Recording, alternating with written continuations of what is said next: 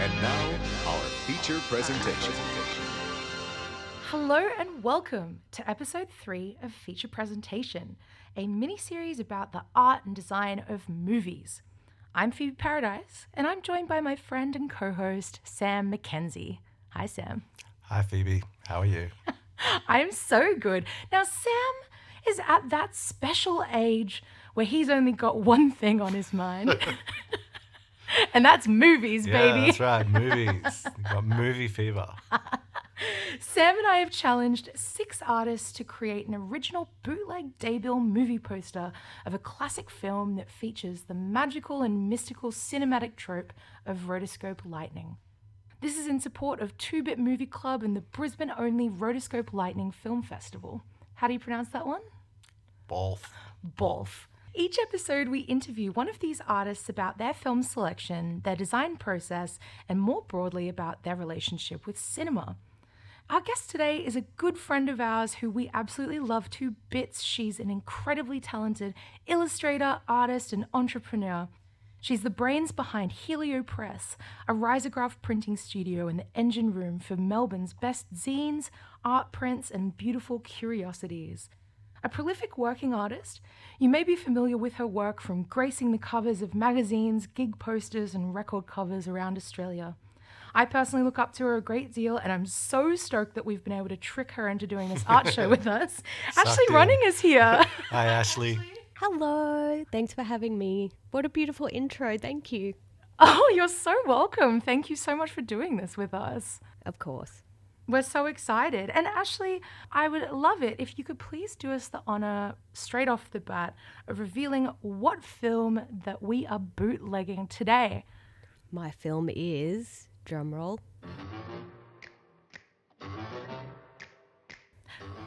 The Addams Family Values. Oh, That is right. The film that Ashley is developing a daybill movie poster for and will be screening at Borth as part of a double feature with The Addams Family. The Addams Family Values, the 1993 family adventure action comedy movie. It's cross-genre. it's a mixed bag. It is. But before we get into the film itself, Ashley, could you please tell us a little bit about your print studio, Helio Press? What's risograph printing? Well, risograph printing is like a combination between photocopying and screen printing. So on the outside it looks like a photocopier, but inside there's an ink drum.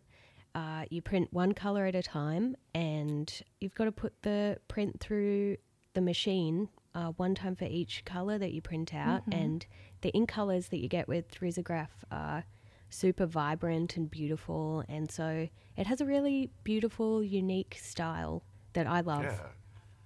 Oh, it looks incredible. And I love the sort of like, it has a really sort of, despite being a machine, it has a really handmade feel, like the way the colors overlap, and sometimes the different layers being a little bit off register just adds to its charm, I reckon. Yeah, as a medium. absolutely. It's like this really, really beautiful printing style that has a real translucent quality to it as well. You get these like beautiful neon ink that comes through, but then you can have like these sort of translucent layers that create new colors, and has that really like powdery kind of handmade feel to it. Yeah. It's absolutely stunning. And is risograph still like a widely used format, or is this like an age-old? This is from like the 80s. Yeah, the technology was invented in the 80s, and they really tried to push it for offices and schools and places that would need to make a lot of copies of one thing. But I probably started 7 years ago, and it was like a little bit harder to find stuff, and it was really hard to find resources and information. But now it's way more widely used by artists. All those machines that were in offices have been taken up by artists and printing studios, and people are making really cool stuff. It's come a long way. It's so good. Is that because maybe not many of the machines really got shipped to Australia in the sort of heyday. Yeah, I think Australia was a little bit left out, and like sometimes I'll get stuff shipped in from overseas, but every now and then you'll find a secret one in Australia, like Hidden away. In someone's basement. the two I have. One's from the Defence Force, and one Really? is from the University of Sydney. No way. Yeah, that's- Oh my gosh. That's kind of beautiful, taking an ex-army risograph and printing out zines. And Oh, there was actually, when I got it, there was a flyer from, I mean, like, it must have been early 2000s or 90s from the National Gallery of Australia on one of Really? the ink drums. The stencil is still on there. wow. That's incredible. So it wasn't just used for like memos in ASIO or whatever. Yeah, like, I'm thinking of like warnings and stuff, but printed in like neon pink and teal. yeah, that's right. I wish I missed out on that stuff. ASIO sending memos to one another and they're covered in all of the like little stars that artists use. That was They so figured cute. out halftones. Yeah, that's right. Oh, that's so fabulous, Ashley. You've obviously got this amazing relationship with print media, with your print press business. You also are, like, in my mind, the queen of zine making in Australia. You've like brought this like incredible culture to the forefront. Like, you know, you run workshops, like you do a lot of printing and making of zines yourself. Do you have much of a relationship with movie posters and paraphernalia in a similar way? You know what? I haven't made any myself, and I haven't been collecting them for long. But the further and further I dive into cult films and stuff, I'm definitely starting to get into it. Like, I've got a few up at home, and now that I've learnt all about daybills, I'm going to have my eye out for them. Yes. Yeah, I know. I've heard that a few times from people now. I'm like, fuck, are we like driving up the market value of these day bills now? Rent's going up, baby. Yeah, we won't think about that. Do you feel like cinema has made an impact on your visual style? Did you have much of a relationship with movies growing up as a kid? Yeah, for me, it was a really great way to kind of get away and have some alone time. Like, I was so into Disney as a little kid. Yes. And then my auntie also had this great kind of 80s cassette collection. So I got into stuff like The Last Unicorn. Oh, yeah. Awesome. It's so scary. Yeah, so many of those kids' movies from that time have like deeply traumatic stuff in them. Yes. I don't know whether it's to teach children about death or something like that, or if the creators are just a bit like edgelordy. But yeah. I think it's possible maybe back in those days, like there was a lot less of a market research on every element of a film and a lot more just sort of like auteur filmmaking. Like those sorts of choices may have been like, you know, voted out of the boardroom meetings like in today's world, but back in the early 90s it was a bit more of a Wild West. You could make a movie like Plague Dogs and be like, yes, this is technically a film that children can watch, but they'll never be the same again. I forget if The Last Unicorn is a Don Bluth film, but I really loved all the Don Bluth films. Like, it had that beautiful Disney quality that I loved, as well as that Yeah. spookiness that gives kids nightmares. Yeah. Did he do like Five All Goes West? Yeah. And I used to love those. But yeah, they also usually had something in them that was like scarring for a long time. I think also that particular era, a lot of the visual uncanniness of the early rotoscoping really struck a chord with kids. Because, well, it was Don Bluth, he had worked for Disney, I believe, and then went and made his own Yeah, studio yeah. to sort of have a bit more control and sort of lean into the animation side of it more and hire people who Yeah. wanted to do their own thing. And it's amazing what they made for a fraction of the money that that a Disney movie at the time would have cost. Just the like sheer amount of like animation quality.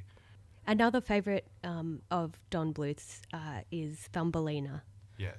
Oh, I never saw that one. It's like that one's really heavy on the kind of strange rotoscopy character stuff. Yeah. I highly recommend it. It's spooky and strange and a lot of fun. Oh, I'm looking at this now. I think I really missed the boat on this particular era of animation. Like, I've seen all of the kind of Disney classics. Last Unicorn, Thumbelina. These movies didn't quite make it into the home cinema box. They look kind of terrifying. I'm looking at a lot of screenshots here. This is like some pretty dark stuff. Well, yeah, this was all stuff that you had to find in a video shop, because I don't think they were playing this on TV.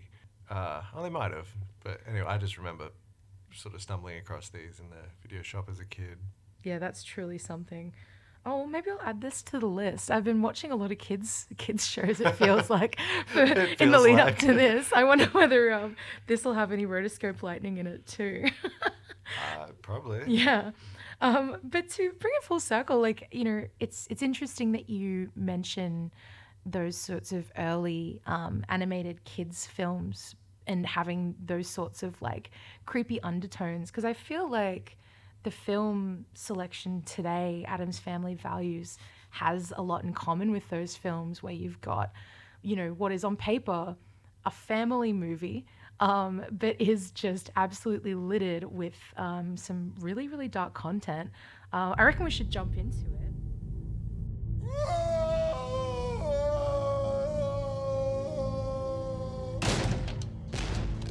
Nurse, how close are the contractions? Every 15 seconds, doctor. Are you in unbearable pain? My darling, is it torture? Oui. Forceps! Forceps! Go ahead! What news? Father, what is it? It's an Addams. He has my father's eyes. Gomez, take those out of his mouth. He's an adorable little baby. Fine. Rub it in. Children, why do you hate the baby? We don't hate him. We just want to play with him. Especially his head. You'll meet someone very special. Someone who won't press charges. Isn't he a lady killer? Acquitted. Women must follow you everywhere. Store detectives. And the stork flew down from heaven and turned into a baby. Our parents had sex. The Addams Family Values. The Barry Sonnenfeld classic family film that manages to find some perfect balance of high camp performances from its outstanding cast, some early Simpsons era level of script writing, fabulous costuming, fabulous set design, fabulous matte paintings. What can I say? This movie fucks. It was really, really fun, and perhaps in a way that maybe family movies won't be able to be again. I don't know. It felt relatively unconcerned with plot, more like a series of sketches. And like we said, it's got that really like dark, it's not even subtext, it's text. It's a dark movie. What did you guys think? I really love it. It's got everything. And does. yeah, it was really shocking, some of the jokes that they managed to get away with. Lots of baby killing.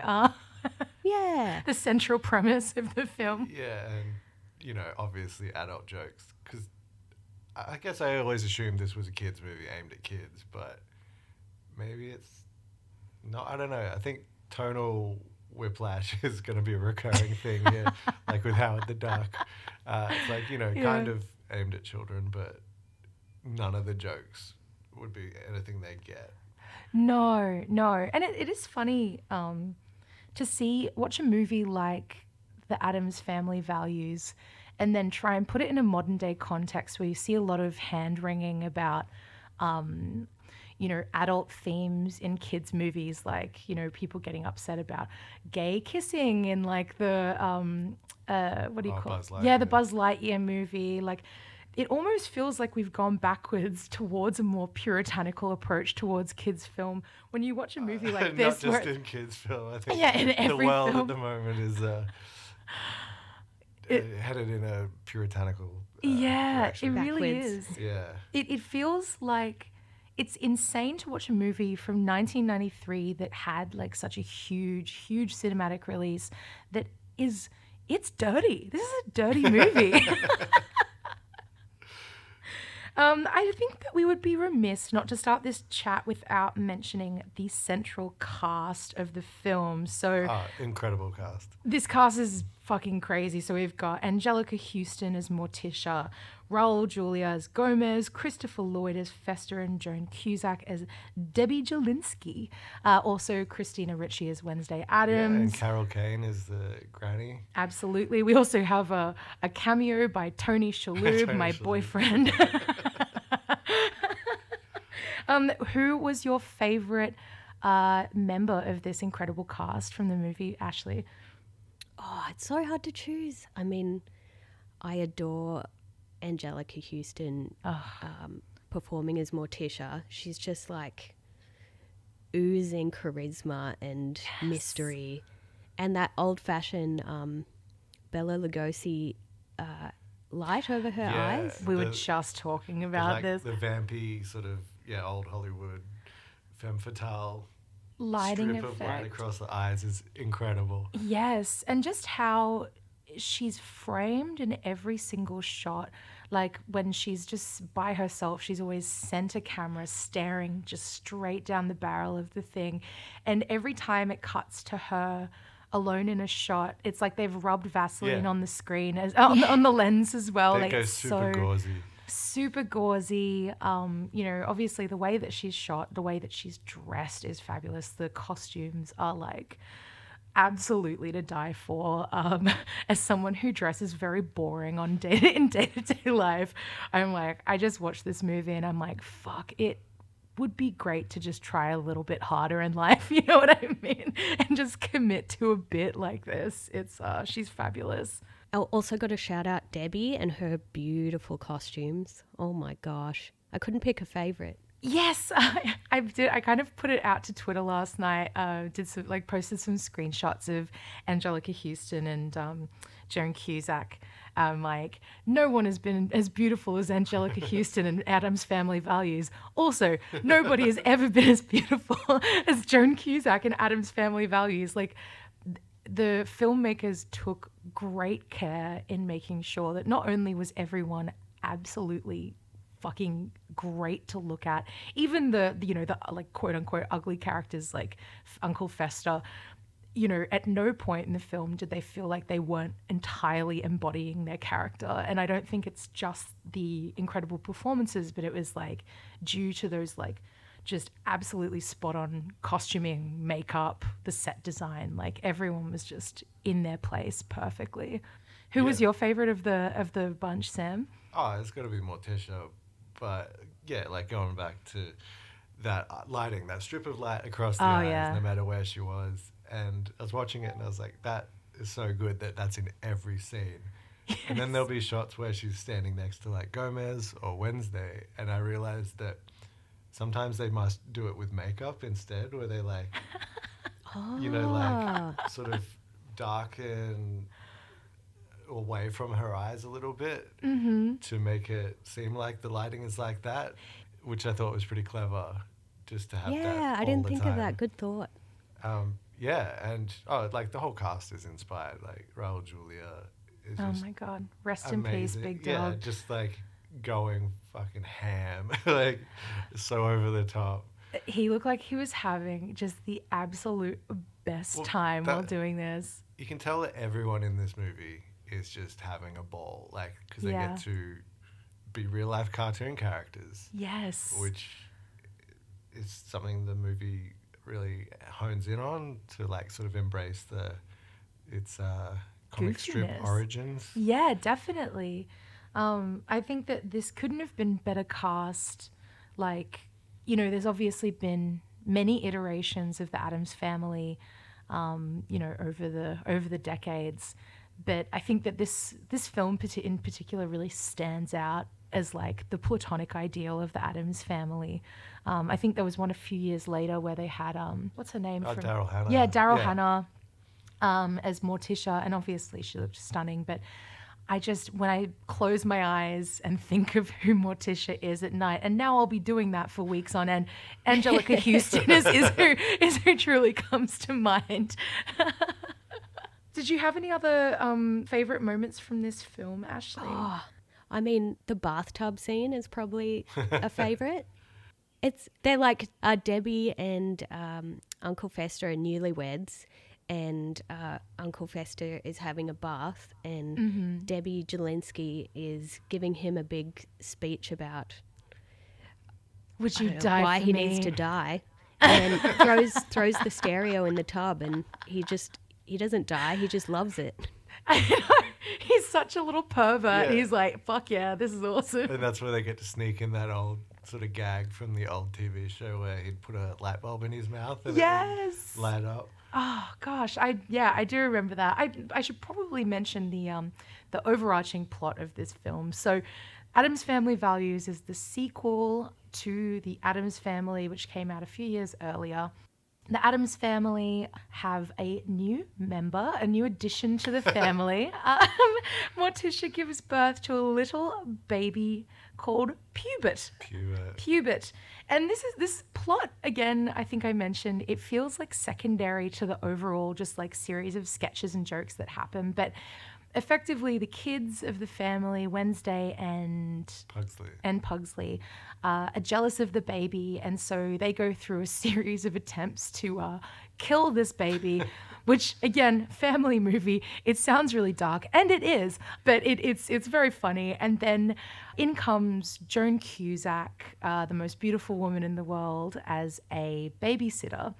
But she has a sordid past. Debbie Jelinski is a black widow, so she latches on to Uncle Fester, the rich brother of Gomez, and attempts to destroy his life for his money. That's a pretty good wrap up of it, right? Destroy his life by murder. Destroy his life with murder, moist, foul. And those opening sequences where the kids are trying to kill baby Pubert, like that's something. Baby Pubert, who, again, incredibly inspired name. Pubert is such a funny name for a child. But I love that he has Gomez's pencil mustache. Yes.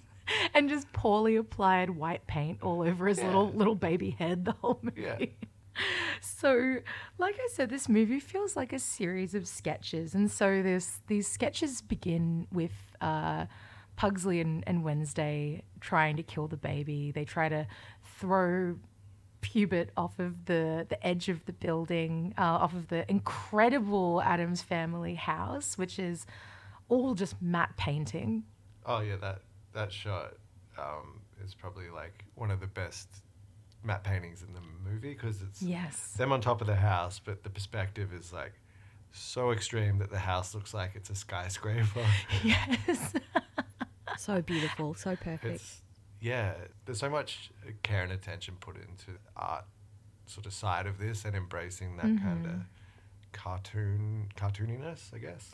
Yeah, definitely. While I was watching it, I was sketching so I could get some ideas for my poster, and I was trying to get some details like certain parts of the house, like windows or the shape of the front gate.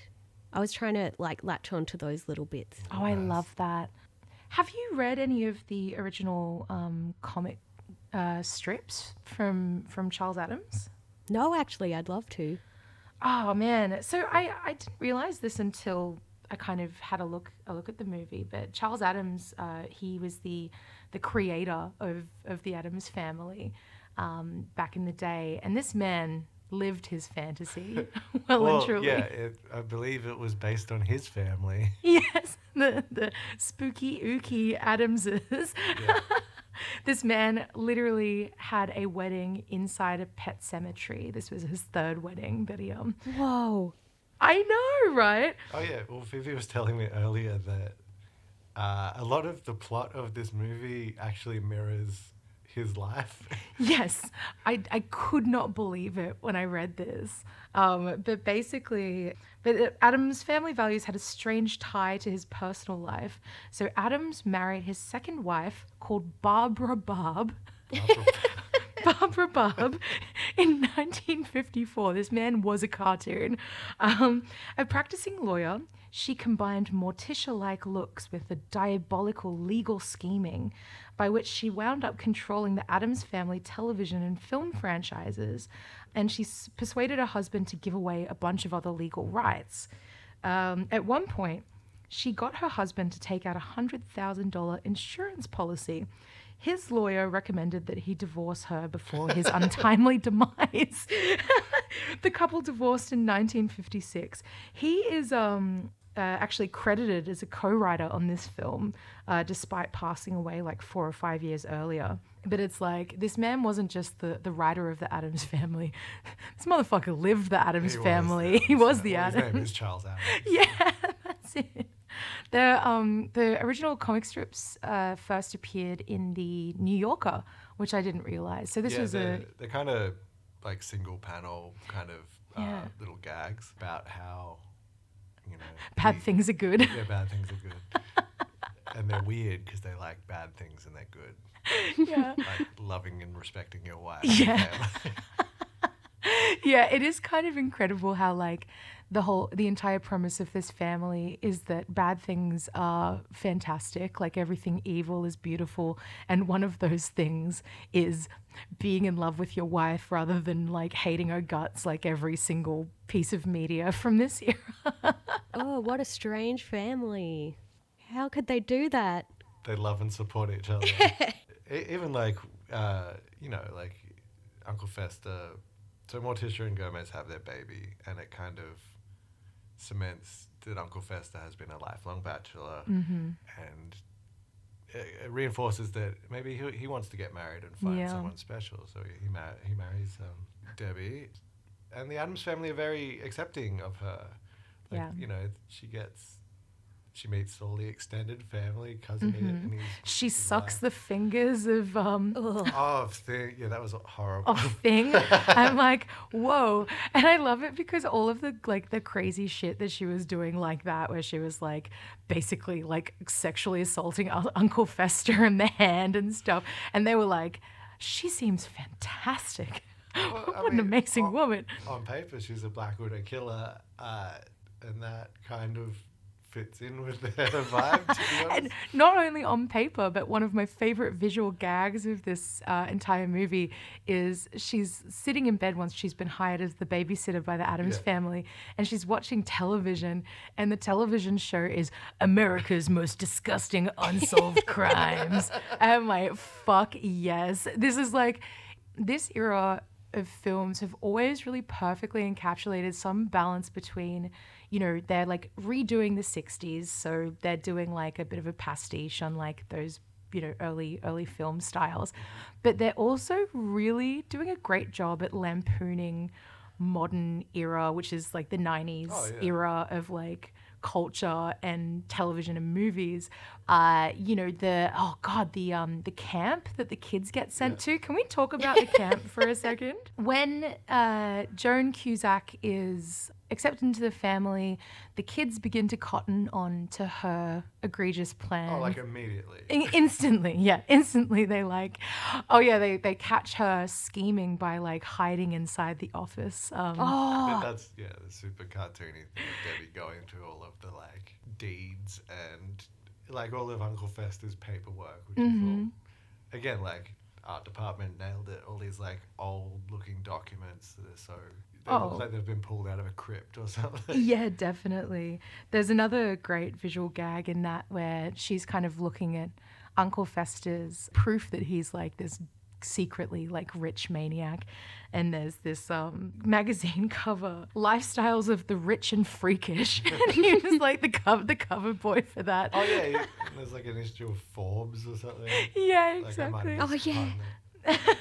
But so when when Debbie Jelensky works out that the kids are onto her, she suggests that they get sent to like the Catskills to camp. Summer camp. Summer camp. Yeah. American. Camp Chippewa. Yes. Camp Chippewa, that's it.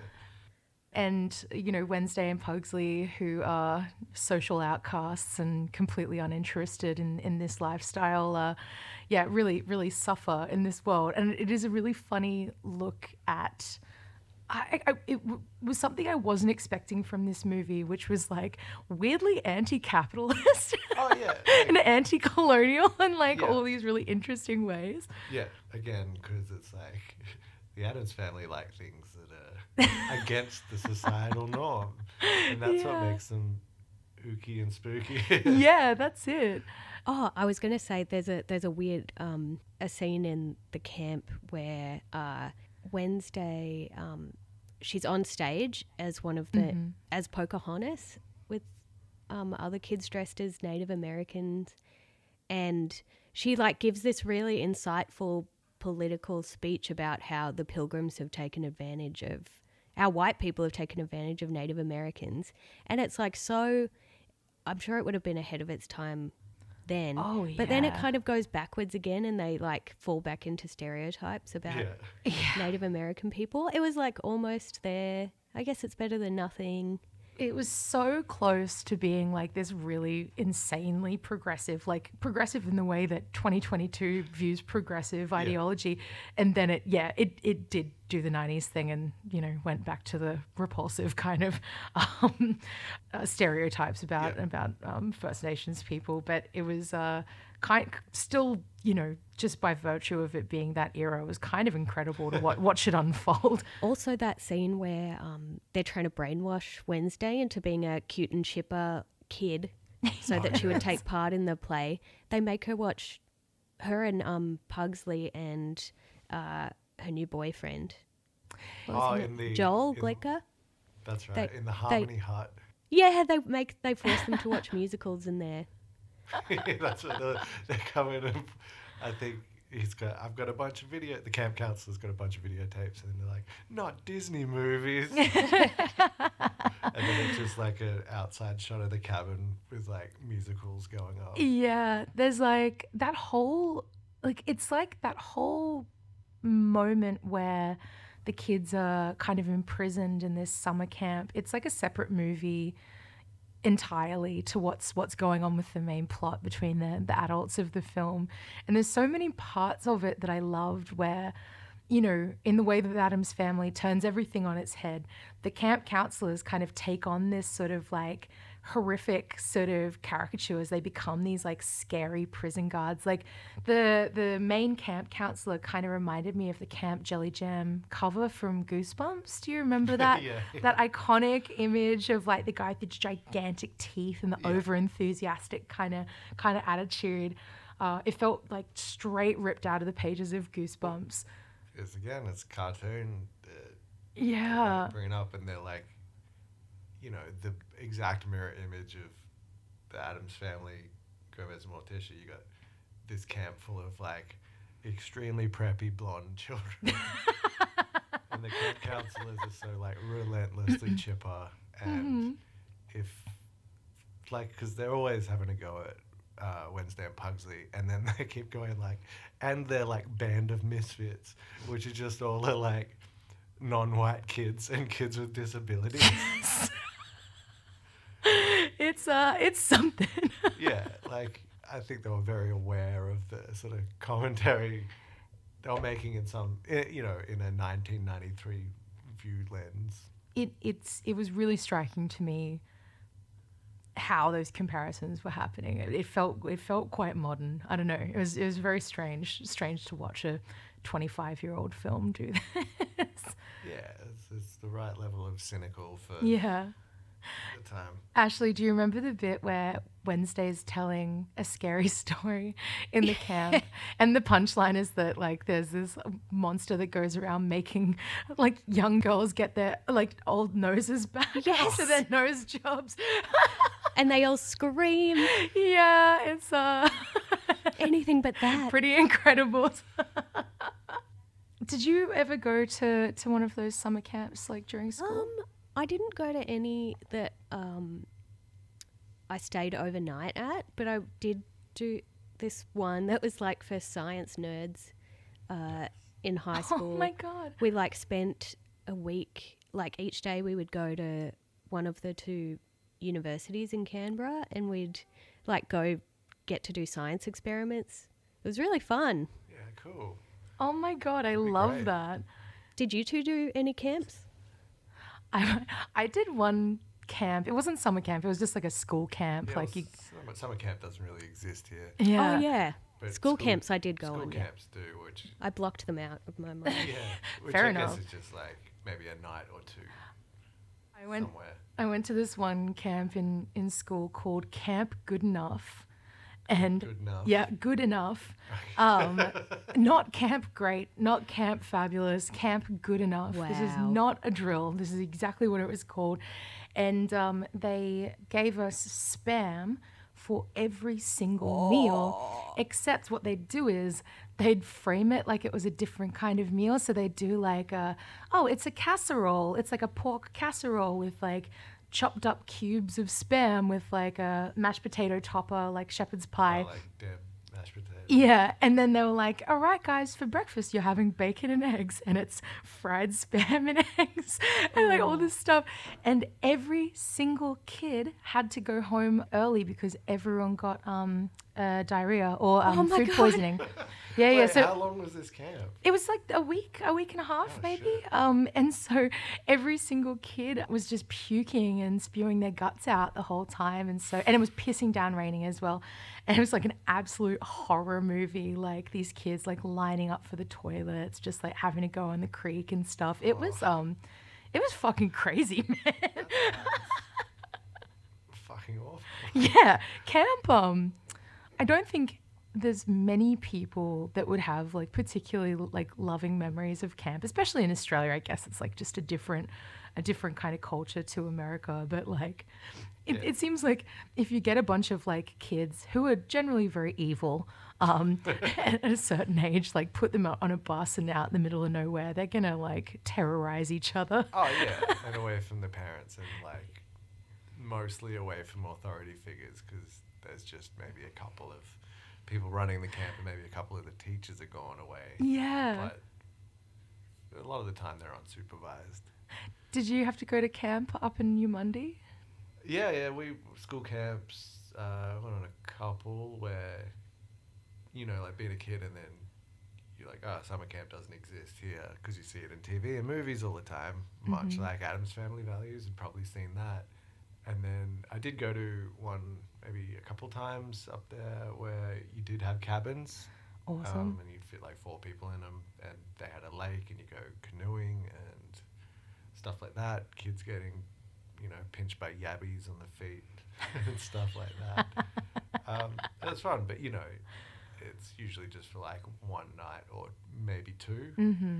And usually, if I remember right, it's like in winter, so it's freezing. Yes. But that means you can have fires and stuff. So.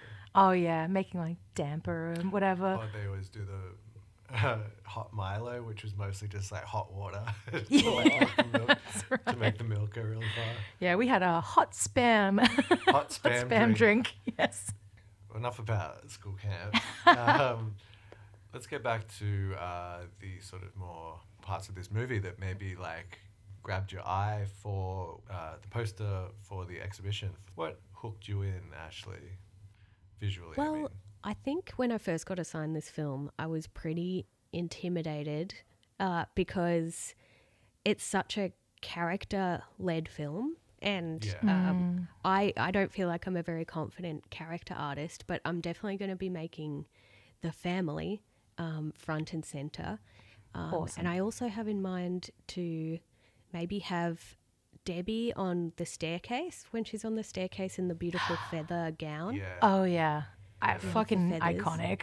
That's iconic. Yeah. And it has one of the best lines in the movie, I think, is when Debbie is like not allowing Fester to see his family and they all storm the house to go and see what's up.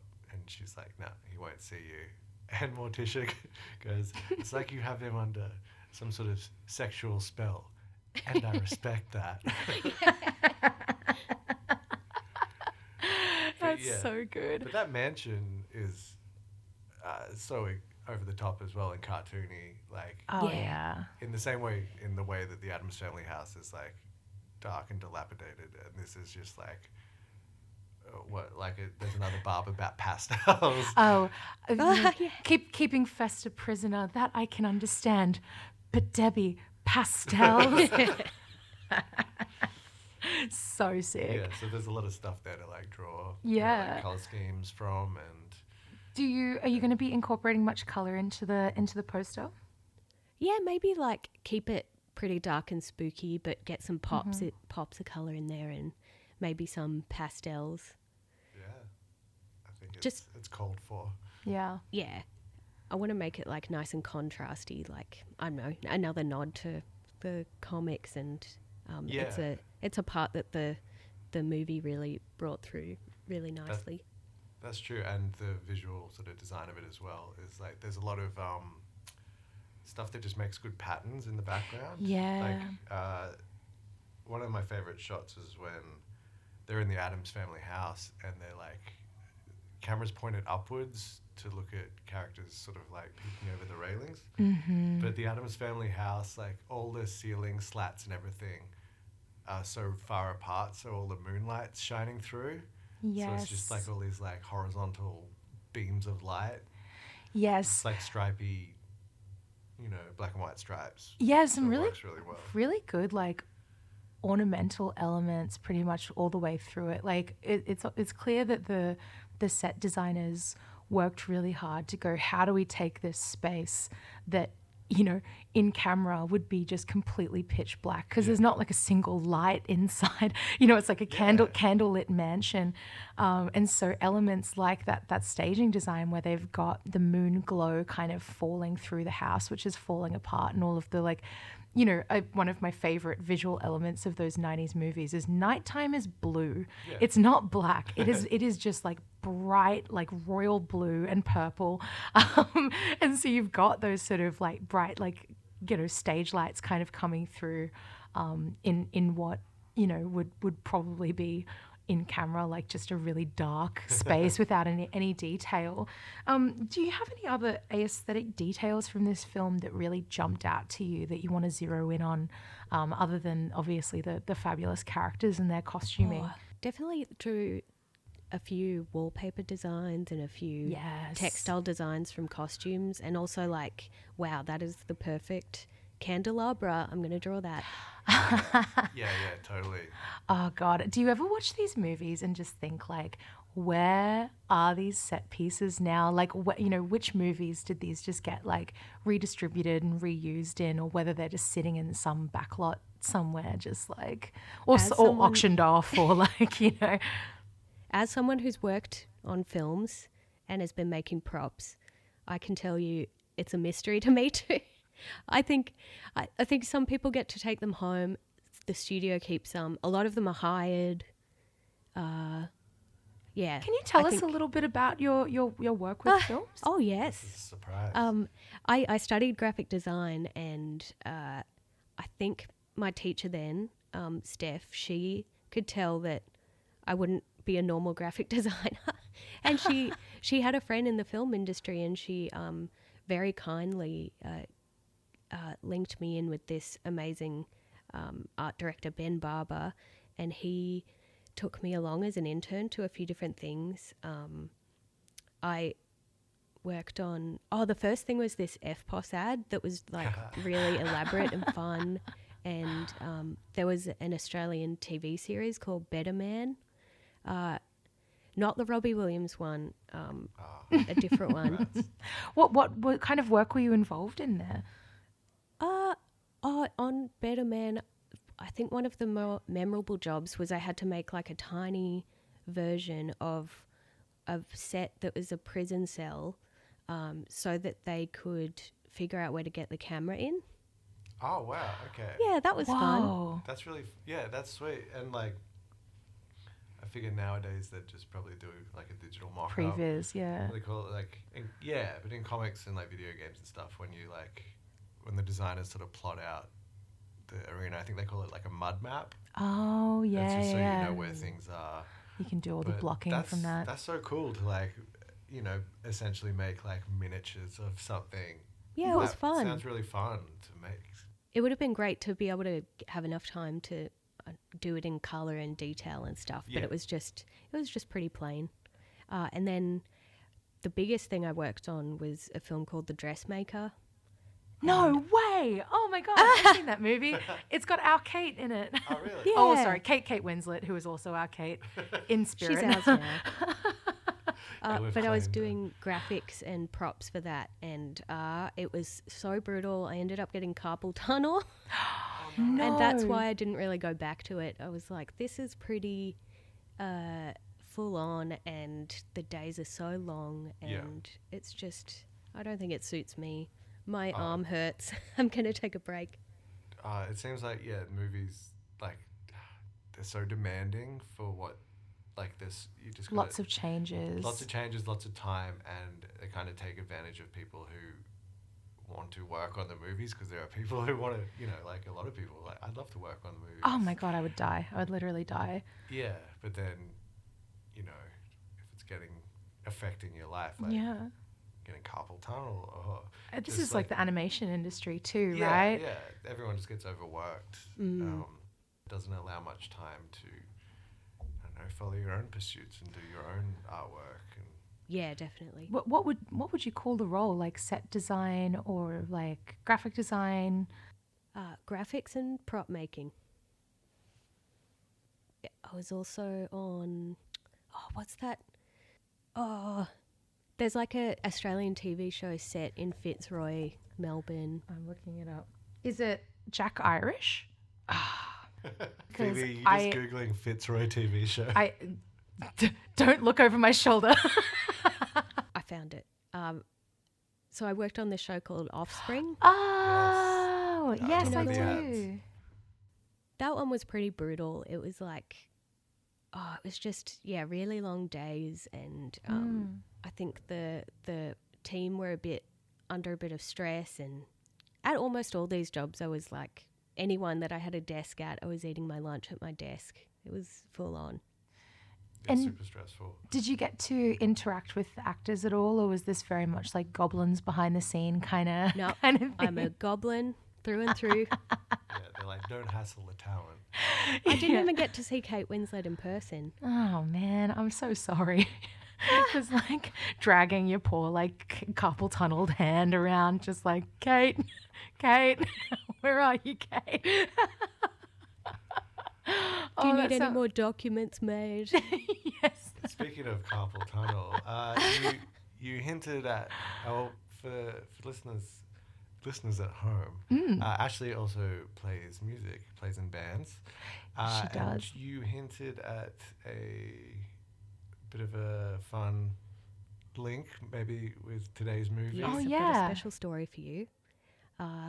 So my band Eat Man, who are now broken up, we had our last beautiful show last year in between lockdowns, just when there was we could almost have a venue room full of people. Yeah. It was like a very magical weekend. It was great.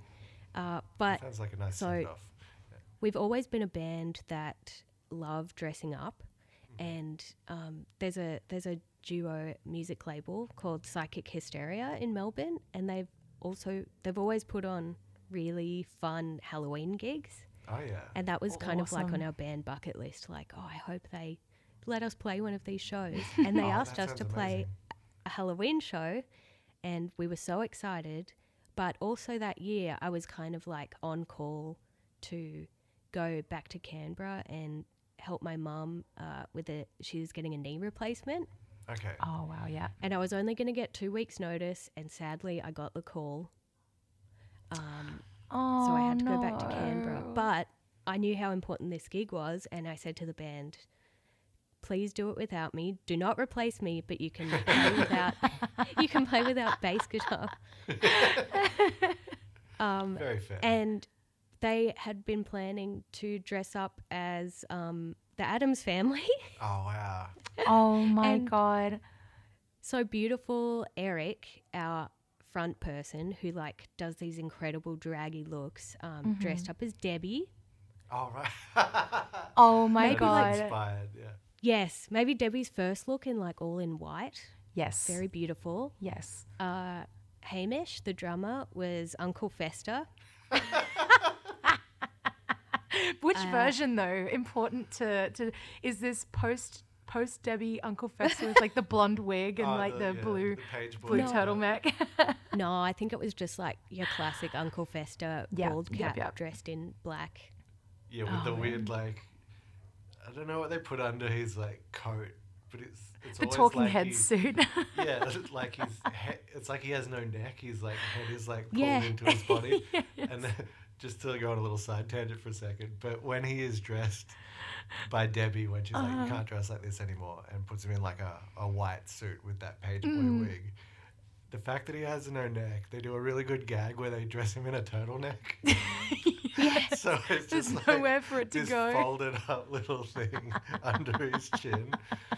Oscar, the guitarist, who's beautiful and tall, was dressed as Lurch. Fantastic. Amazing.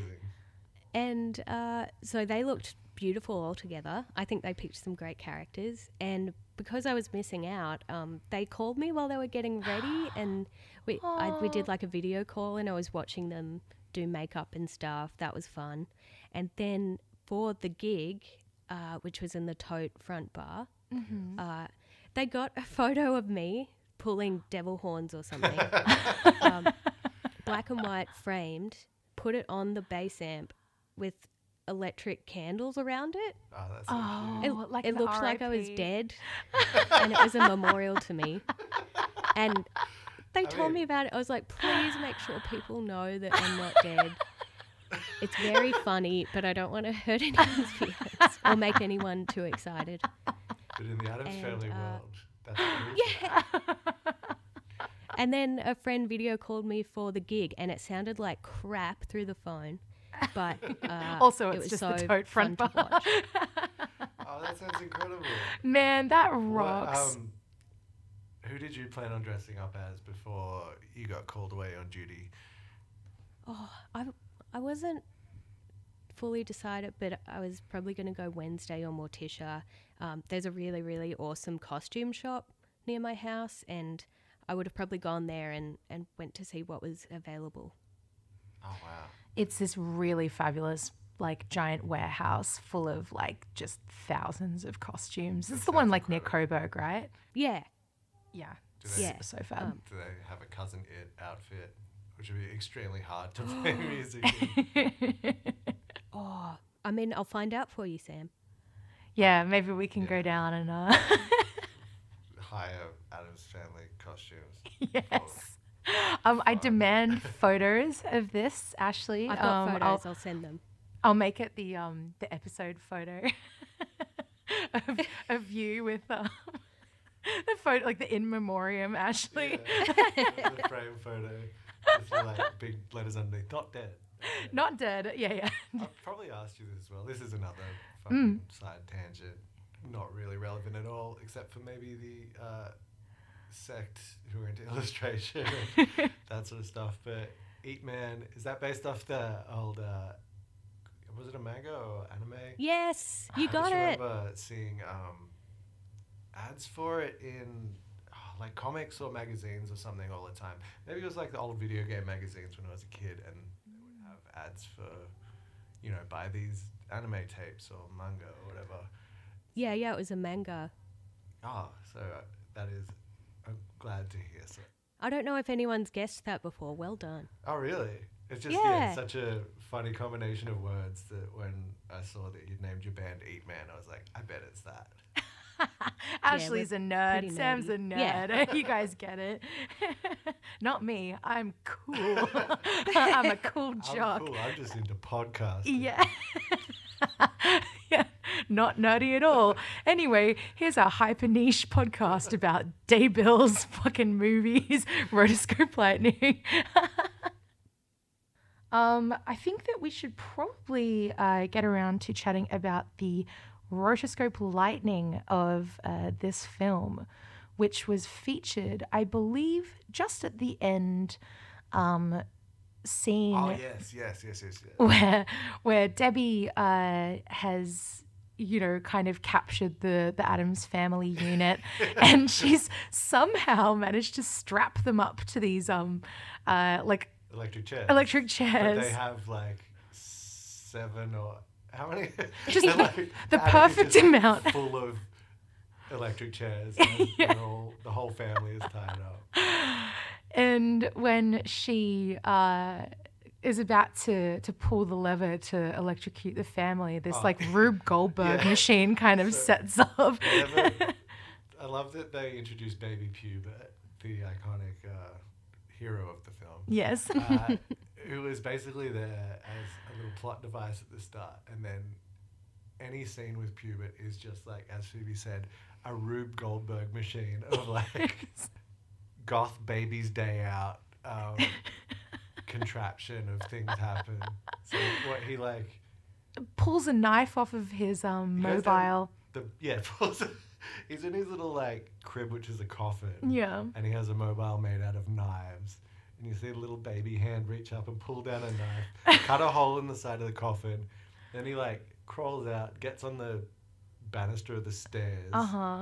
Knocks over a bowling ball there's somewhere. cannonball. Anyway, but basically, so the baby gets, by this big Rube Goldberg machine, the baby gets launched way up into the air, through the glass, through the ceiling, flies up next to a passing plane. Yes. And then falls all the way back down, lands in the attic with all the electric chairs, into a pile of cables. Debbie pulls the switch and you see some beautifully rotoscope lightning traveling along the cables. And then Pubert puts 2 cables together and that somehow causes the electricity to go backwards to hit Debbie and electrocute her. And I don't know where you're confused about this, Sam. It's the science is correct. Science correct. Babies, cables, science. And she does. Ashley, do you mind just as the science nerd in the group here, do you mind just confirming the science on this one for us? On science trips to Canberra?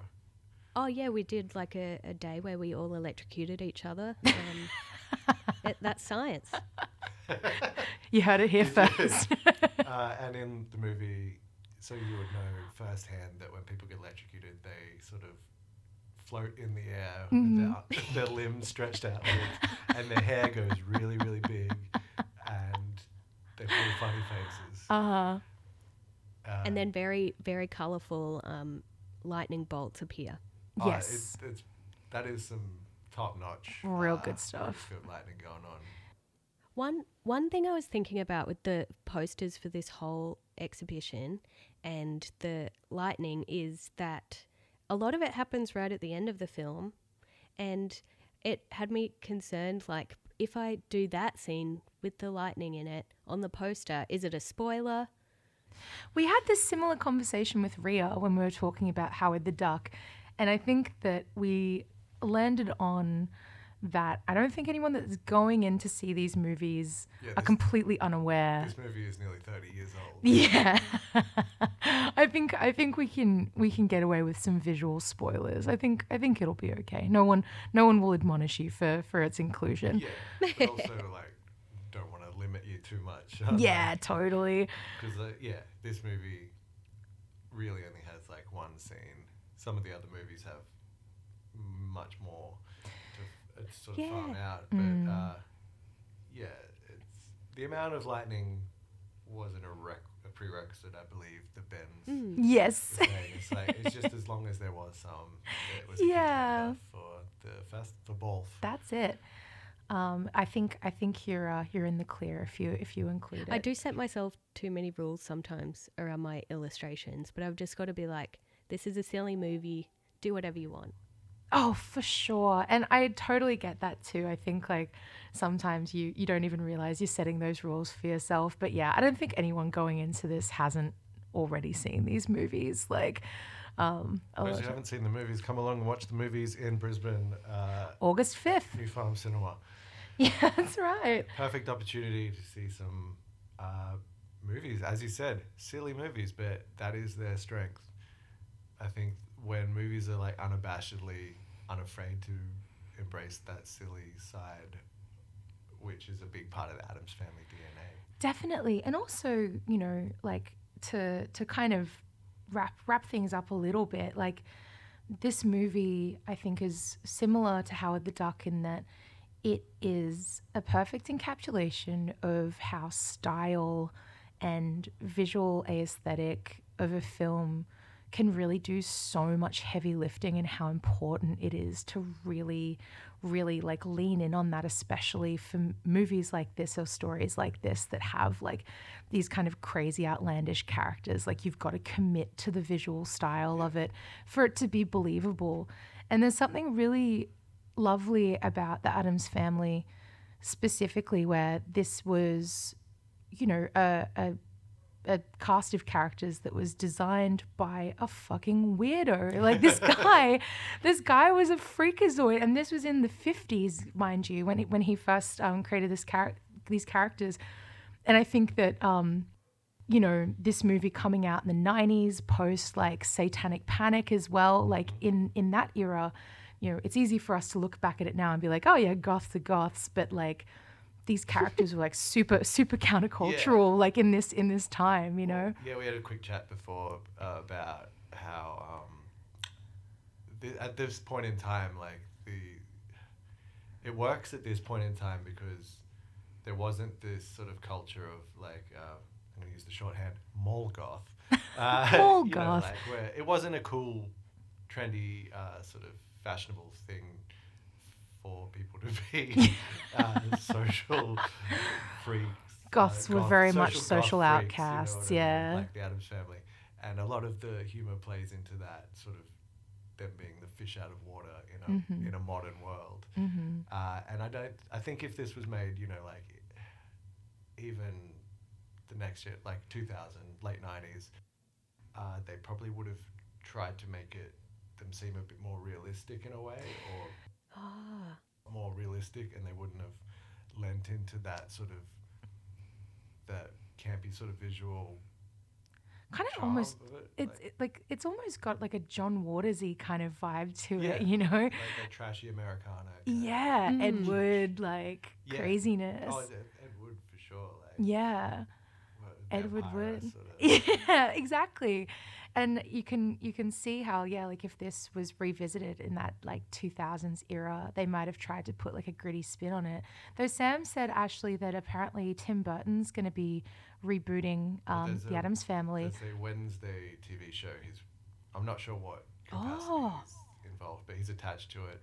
So in weird synchronicity yet again, we get a reboot Addams Family TV show, and also the Addams Family rivals, The Munsters, Munsters. are getting a also reboot by a little man named Rob Zombie. So I assume both of these projects are probably going to come out at a certain time. Man. Just like the old days. Oh my God. I'm Everything really old is new again. A lot of our friends probably fall into the spooky category. Oh yeah, definitely. We know a lot of freaks, weirdos, and goths. And Exactly. We love them all. Yeah, go have a beer at the bar at the Tote Hotel in Fitzroy, Melbourne. Oh, is the Tote still open? Netherworld. Or Netherworld. Well, yeah. Yeah, netizens.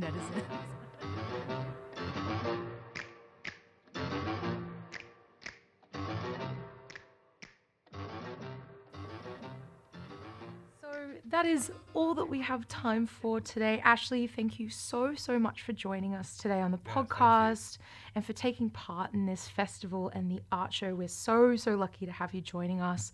To see more from Ashley, follow at Ashley Running and at Helio Press on Instagram, or click through the links in our bio. Ashley, is there anything you want to plug or?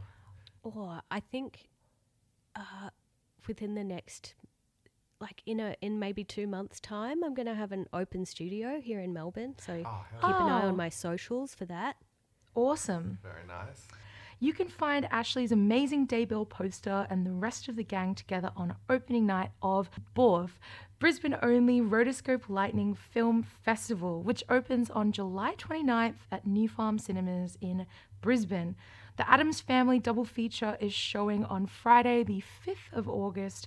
Both of these films are gorgeous and fun and family-friendly, with a dark undercurrent. A spooky asterisk.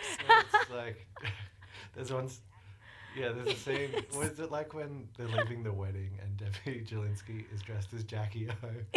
And I was like, kids aren't Wow. They're not going to get that reference, but hey, that's why it's great. We hope to see you all there. You can buy tickets for opening night and for all of the subsequent screenings at www.borff.com. That is BORLFF.com. Ashley, thank you so much for coming on, Angel. It's been such an absolute blast chatting to you about this crazy film. Yay, thanks for having me. Of course.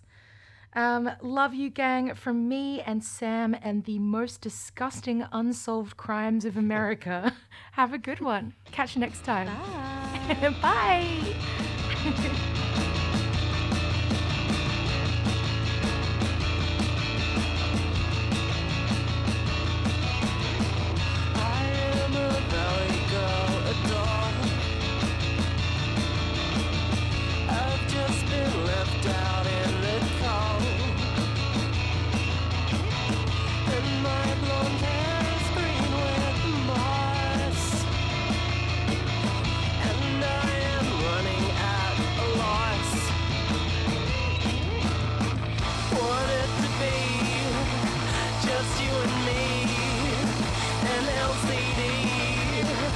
Bobby